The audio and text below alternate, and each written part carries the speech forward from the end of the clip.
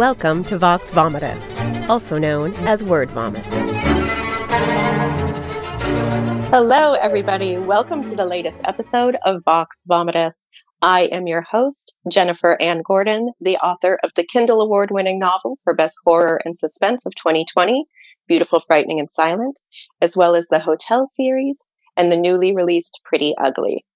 With me today, as always, is my Vox Vomitus vixen, Allison Martine, authoress of the Bourbon books, which include Dibs, Since September, and her recent novel, Move On, Melinda.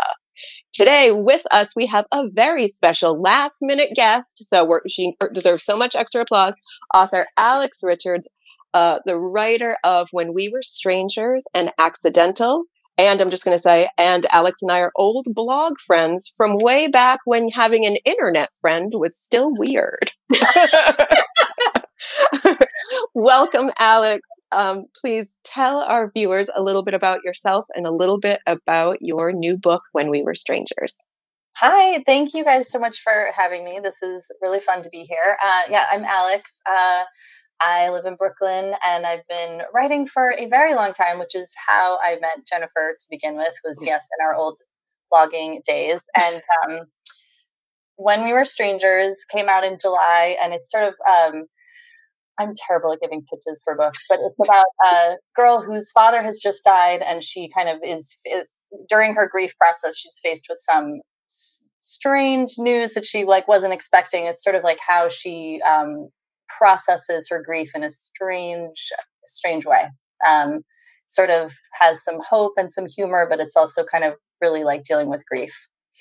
Well, I will say, weirdly, I love books about grief. I tend to write a lot about grief. I take a weekly grief writing seminar. So when I read the back of your book, or the blurb of your book, I was just like, this is perfect. Because I like heavier fiction. And it's been so long since I've read a YA novel. And it was great to read one that was so realistic. And I love that it also involves art and photography and some supernatural references. Yeah, I definitely threw in some things that were sort of personal. Like I majored in photography in college. And so I really enjoyed putting in references to that. And also the setting of the book is Santa Fe, New Mexico, which is where I grew up. So it was a really cool book for me to write, with sort of being able to throw in a lot of personal details like that.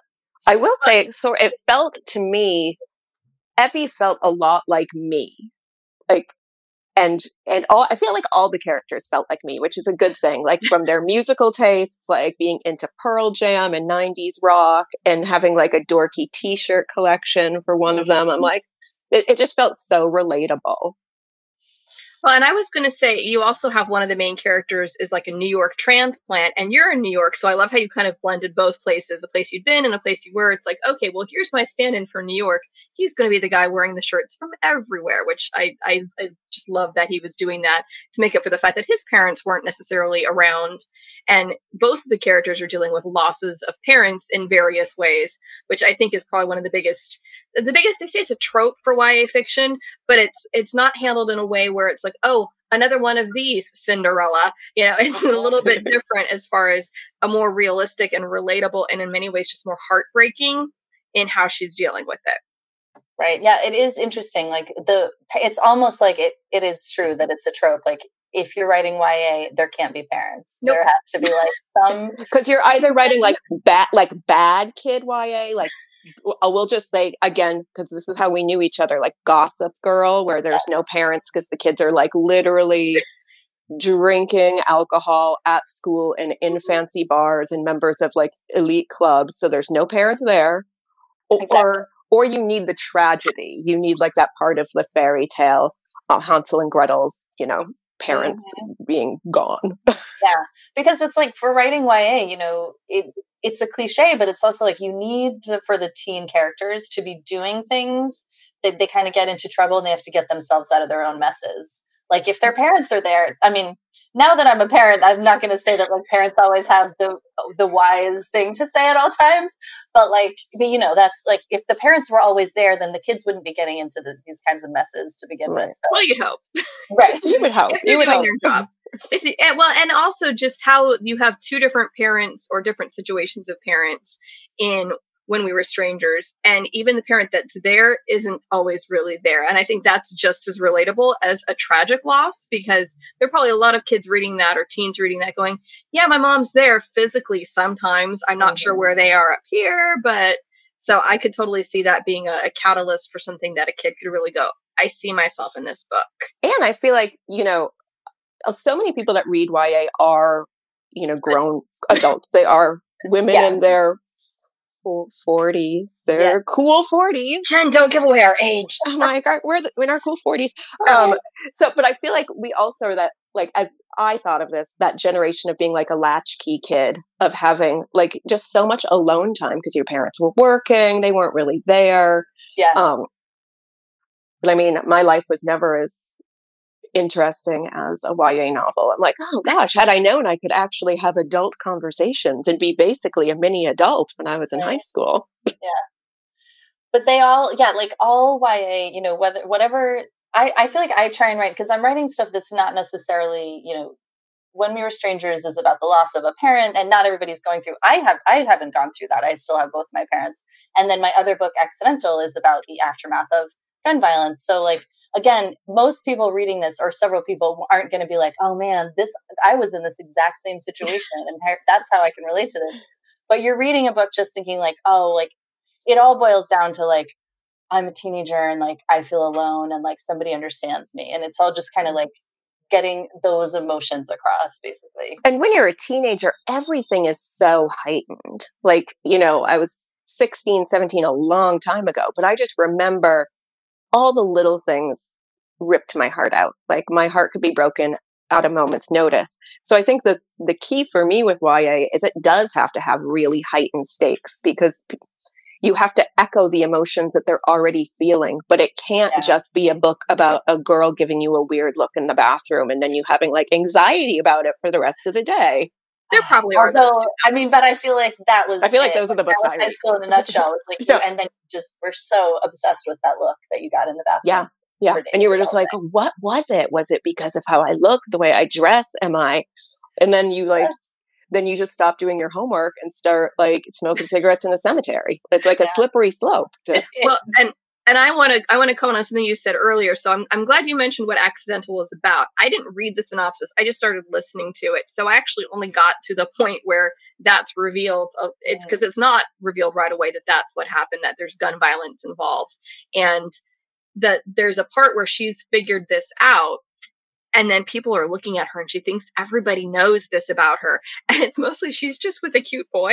And that's to me just such the high school moment there of like, they know my deepest, darkest secret. No, they really don't. It's just, oh, you have the new boy next to you. And that's big enough news. They don't need anything else. And no, they don't know. Because I mean, that's something, no matter what age you are, no matter anything, you always think people are thinking about you and knowing never good. And they're not. People are, especially in high school, people aren't thinking about you. They're not thinking about you. They're only thinking about themselves. They're in the mirror going, did that person just give me a weird look? Yes, exactly. Like we forget about, we just like focus on our own neuroses. Mm-hmm. And I will say also, as a cool 40 something, I still do that. Yeah. I mean, I'm still focused on my own neuroses. I think mine have just gotten bigger. Yeah. I've mine are more dramatic now. Yeah, that's fair. Because now the world really is out to get us. Well, and so Alex, you said you haven't gone through loss of a parent. I have. I know Jen has. And I thought you handled that really well. Although I will say, I'm like, wait a second. He's not even 40 yet? Man, I'm older than the dad. Oh, that's, I know. Older than the dead dad. I was like, what? I died of a heart attack. Cool.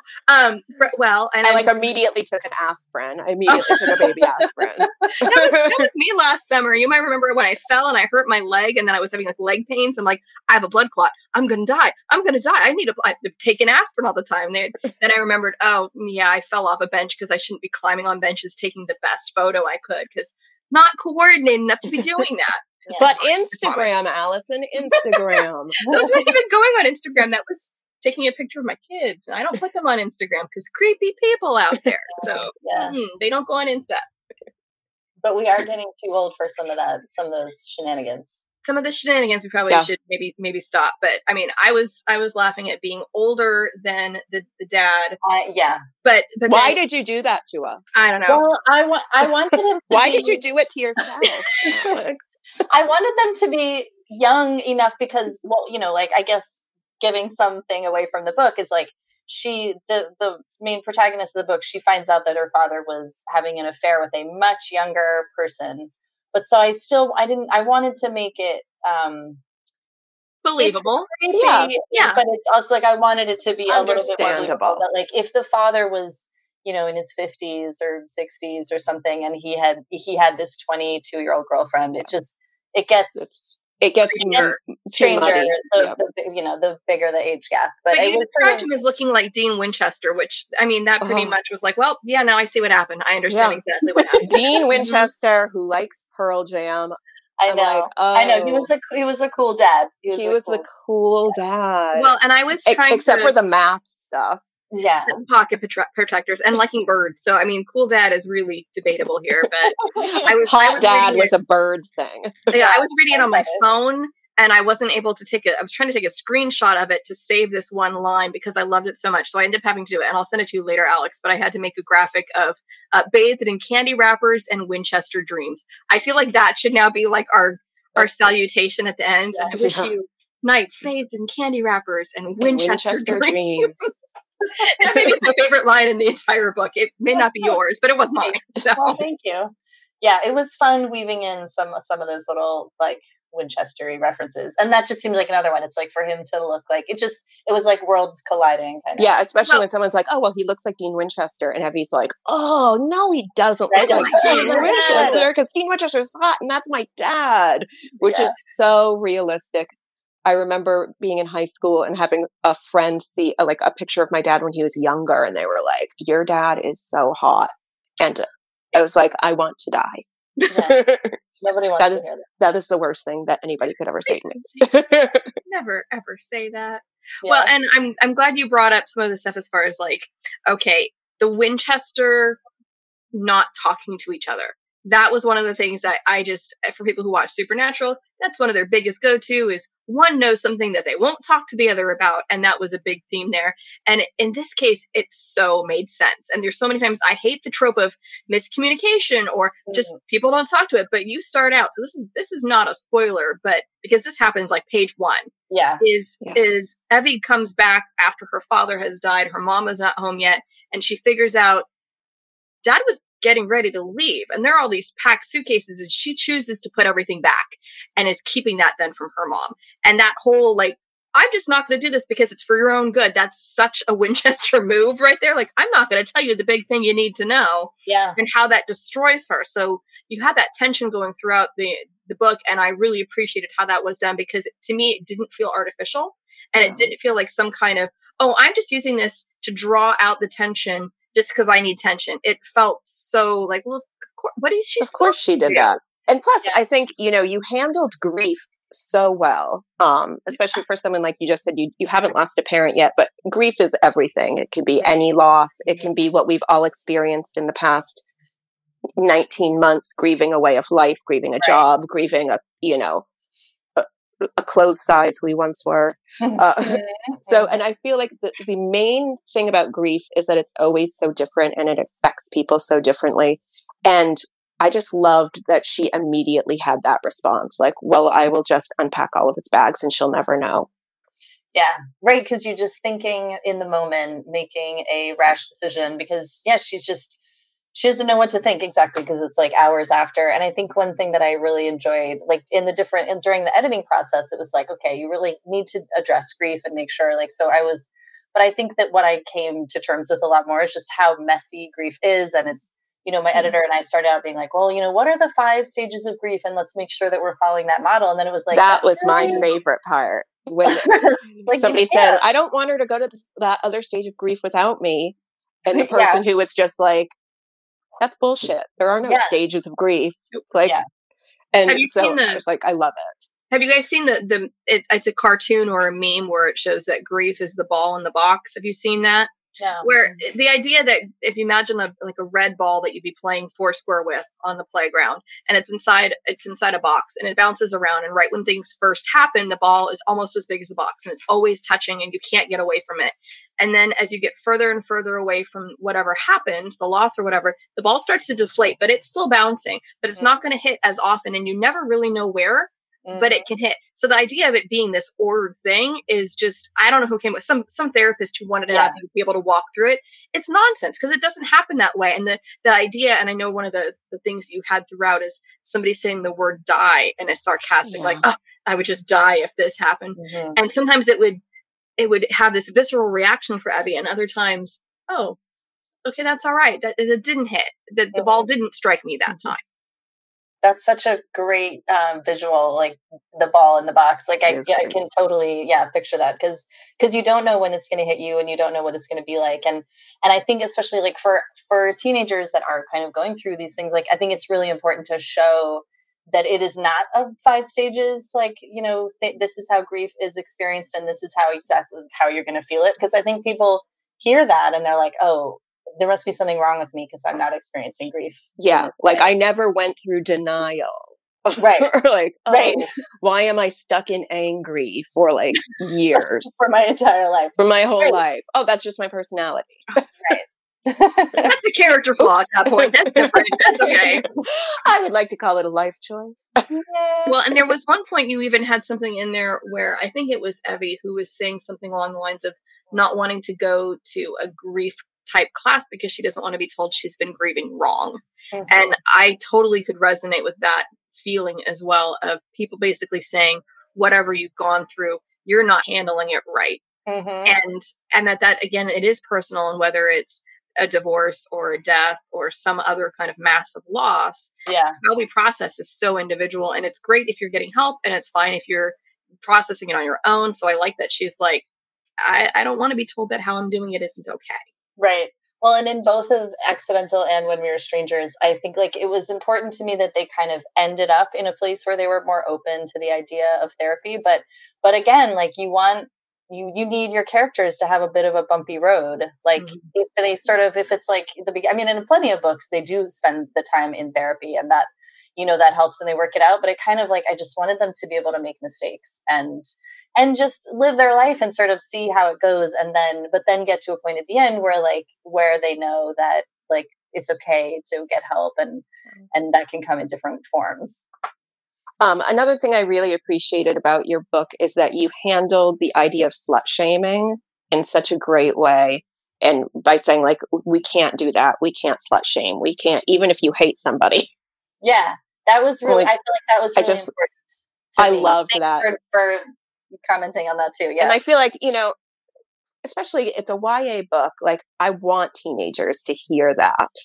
Like they need to know that. And I also think, your book was just listed in People magazine as one of the 20 books to read this fall. Congratulations. I think as you said, we were talking before the show, you're like, how did it end up there? Why am I there? I love it.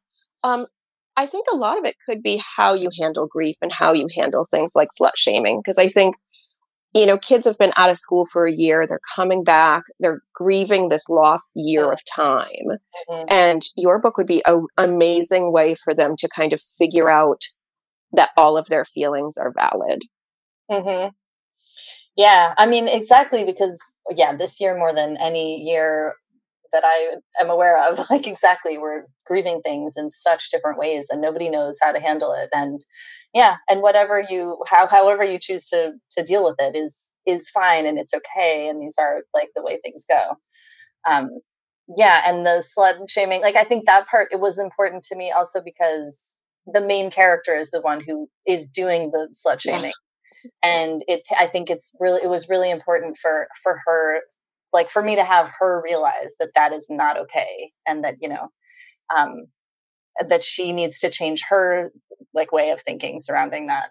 Yeah, well, I think it was important that it was girl on girl slut shaming as opposed to, I know there've been books before, like, I don't know if it was a book or just a movie, like Easy A, where it's other people are slut shaming the main character and how they embrace it and change and have their own mentality change. So I thought it was important that we're getting in the mind of someone who maybe has reasons to slut shame, reasons to be upset, but that it's still not okay to do that, and that's still not an okay response to just basically make somebody an other and not even attempt to see, well, where are they coming from and what's their story there. Yeah, exactly. Yeah. And I mean, just like their whole relationship and the way it transforms over the course. Like, I think it was just important to me to like explore. I really wanted to just see how that went, exploring a different kind of friendship or, you know, a different relationship to see how it goes. And for her to really realize that this person, his father's like secret mistress, was a real person, even though she hates her and you want to hate her and we all want to hate her. Like, she actually,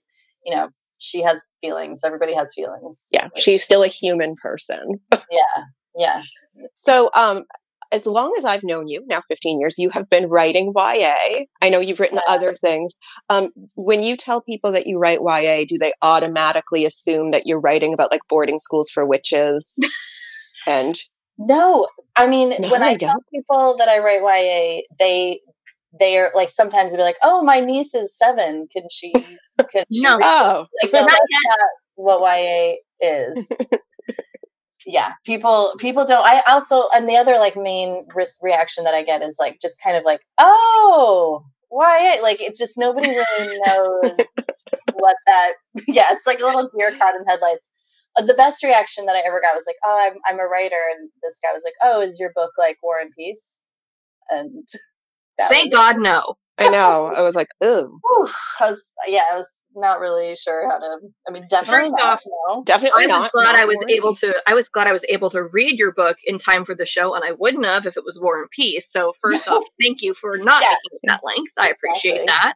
But also, I'm not sure War and Peace is as relevant for our YA readers. Yeah. But getting back to something you said as far as, okay, your 7-year-olds, no, not for YA. Yeah. It is really confusing though, and we get this a lot in writing circles, and I'm in touch with a lot of people who are in query trenches and trying to figure out, you know, how to get their book to publication, figuring out what is YA, what defines YA, what is the age range for YA. That gets so confusing, and especially because I think YA, we all think, all right, so that's 18 and up, and it's really not. No. But what would you say YA is? And obviously no one's putting an end cap saying adults can't read YA, but what would you say is the age range you had in mind when you were writing? And is it the same for both Accidental and When We Were Strangers? I would say that I would say Accidental probably a little bit older because it's dealing with gun violence, like a little bit more, like a more heavy topic, I guess. I'm not sure. Heavier. But I think that I would say like 14 to 17, and above. But at the same time, like a friend of mine gave it to her daughter who's 11, and she read it and loved it. So, I mean, I think that's the thing with YA is that it just totally depends on the person. We all, like my own 10-year-old daughter is like, "No, get your books away from me." She has zero interest in reading them, but her best friend has read both my books, and I'm her favorite author. So, okay, that's amazing. My 10-year-old is not allowed to read my books, but I don't write YA, but still, my 10-year-old is not allowed to read my books. Yeah, but at the same time, though, the whole idea of, okay, well, what age and what maturity level, and the difference between, okay, is it maturity for violence or maturity for sexuality, and then that's kind of either a parental judgment or, and I don't know if you want to weigh in. There was a website floating around, and I was seeing some agents saying, "Don't fill this out," about kind of rating it. Did you see that? Yeah. What are your thoughts on that? And just explain to people watching who are like, we have no idea what you're talking about right now. There was, I mean, I was mostly on Twitter, and I haven't read all about it, but yeah, basically there was a website that wanted people to rate the cleanliness of your book as far as language, like what words are being used, how for many YA. times. So okay. Sorry, I looked horrified because I was like, "Oh my gosh, my books would never pass anything." Well, it's funny because I did read through it, and I self-assessed each of my books. I'm like, okay, this one fits here. Oh, this one's there. Oh, this one's definitely over here. But again, I write for adults. Right. But I mean, I've even had, and a friend of mine, Joanne, recently posted a blog about why she leaves the door open to the bedroom, because we've had, as adult writers, people lowball ratings on books because there's sexual content in there. And these are books written for adults. So it's interesting because there are people who will be like, "Oh, that should not be in a book." I don't want bad language. And a lot of times promotional sites will ask, does it have explicit language? Does it have this or that? So the fact that there was this kind of outcry about it, they're asking us to rate it. To me, I was kind of surprised that it wasn't already being done, not for the purpose of censorship, but for the purpose of categorization, awareness, and being able to market it to the right level. Because one of the things, and people who watch this know, my husband is a teacher, and he teaches upper grade elementary school, and trying to get books that he's able to read to a class is very difficult because he doesn't want to get parents mad at him if he's reading content out loud to their children that they would not approve of. And so having some kind of shorthand where he can go, okay, this one's got nothing that I'm going to get fired if I read to these kids would help. But it's like the flip side that people were saying was something along the lines of, we don't want to stigmatize things that these kids are going through and make them feel like their lives are not okay or are rated lives in some way. Yeah. I mean, I can see what you're saying from the perspective of your husband and, his job and everything. But like, I don't know. I think that people who want to censor YA, like, there shouldn't be swearing. I mean, tell me a teenager who didn't swear. Exactly. And if we're going to like categorize YA into different things, like this one's YA, PG, whatever, because of like, sexuality or things like that, then that's starting to say like, oh, well, that's taboo. Like, because you were showing LGBTQ teens, but it's okay to swear, but we don't want to see, or it's okay for it to be violent, but we don't want swearing. Like it's such a strange line. Exactly. And it all comes down to the gatekeepers, which are the teachers and the librarians and the people who are, so I remember like when I was writing Accidental and, my editor was like, you can swear, but like try and kind of curb it when you can, and try not to have too much swearing in the first like 30 pages, because that's what they read. That's what, like, when the gatekeeper, when the librarians or whomever is kind of like flicking through, like they'll kind of read the first chapter for maybe first couple of chapters to see how clean it seems or whatever, and then so it's like you can give the F-bombs a chance. I was going to try and remember, like, is the first F-bomb the one where she's meeting Richard? Because she points out, she's like, yeah, I dropped the F-bomb. And she's like proud of herself that she did it. She's like, look at me, I stood up for myself. And again, it's very different when you're reading it versus like you're trying to be able to say, okay, I'm giving this to somebody else's kid. So I get that. But I also remember, I freely admit I've never read all of Harry Potter, but part of Harry Potter I have read. Yeah, well, I've seen the movies. The part I have read was because my mother was an elementary school librarian. And back when Harry Potter came out, she's like, I don't know about this. So she took it home and she read the whole thing before she's like, yeah, I can have this in my library. Right. And then I read it and went, this isn't very good, but that's not the point. I don't like it. But the point was she wasn't going to be one who would just stop at the 30 pages. She wanted to make sure it wasn't like, because she would have gotten in trouble if Harry Potter spoiled. Oh, yeah. If it would have been like, and then Harry Potter sacrifices his entire class in this elaborate satanic ritual or something. Didn't see that coming in the first 30 pages. A little bit better. I was going to say, that sounds like a book that I would probably be more interested in. It might have just improved it. That might be my fan fiction version where just everybody except for Luna Lovegood, she can stay. But the idea that like, okay, well, if it's not in the first 30 pages, we can get away with it. But I think that's kind of how most people feel about submissions, because that's what goes off to agents anyway. First 30 pages are really polished. Right, exactly. The rest is like, blah. The rest is just like, it goes off the rails. Yeah. But ending. Yeah. I'm like the first 100 pages are fine. Then it's like a fever dream. Yeah. Just like, I don't know. I'm just putting words on paper. Add more laudanum. Yeah. Well, it was fine for some of my books to just add more laudanum. Like, maybe it's a hallucination. Yeah. Alex, we can't get away with that in contemporary stuff. Nobody's doing laudanum anymore. But maybe some psychotropic drugs in Santa Fe. What do we have? Peyote? What can we have down there? Yeah, peyote, maybe so. Yeah, like I just feel like you got to let your teens be teens and let them do the stuff that teenagers do, because that's you're writing books. I don't know. I'm trying to give an authentic experience and make people feel, but then at the same time, like as an author, you're not supposed to read your reviews because they might be bad, but I can't help it anyway. And there's so many reviews that are like, I couldn't stand the character. She was so annoying. She acted so immature. I'm like, well, she's sorry? like 16. Did you see how old she was? 16, and her dad died yesterday. Like, what do you expect? So, I mean, everybody's entitled to their opinion, but I think but that one was wrong. But that opinion was wrong. And when people say that teens are acting immature, I think like we're all always going through things, and it's just an odd comment. I think it is. And I think have you met some teenagers? And it's also an odd comment to be like, oh, they're acting too adult, because we don't know. Every family is different. Yeah, like, we don't know what some kids are doing. I remember going to high school and having, friends who basically lived alone. Like they're, and were allowed to drink at the table and all this stuff. And I was like, whoa. Yes, totally. You're like a mini adult. And that's not the kind of 16-year-old I am.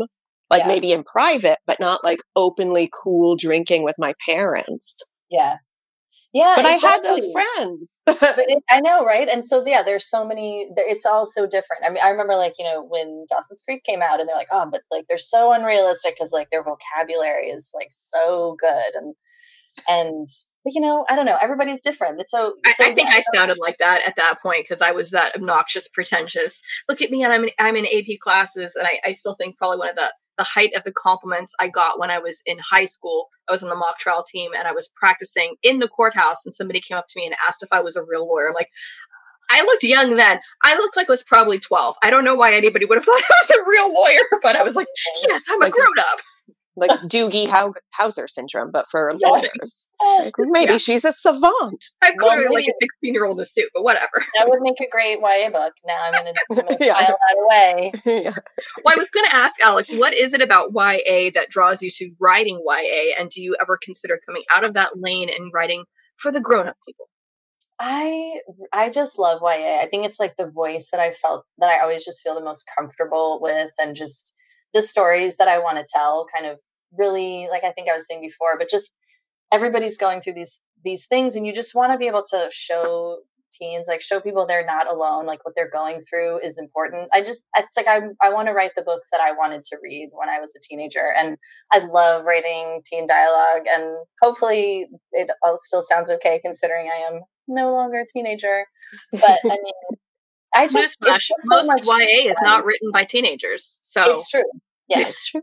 Yeah. Well, yeah. I mean, I like I would say like contemporary dramatic YA, because I do love like a young voice. Mm-hmm. And a lot of times when I write like personal essays or things like that, I go back to like my teenage years and I write from that voice. Yeah. And then like, but if I pitch an idea as like a horror / whatever writer to my agent, and I'm like, the main character's 17. She's like, oh, is it YA? And I'm like, no, it's not YA, because the other character's a murderer.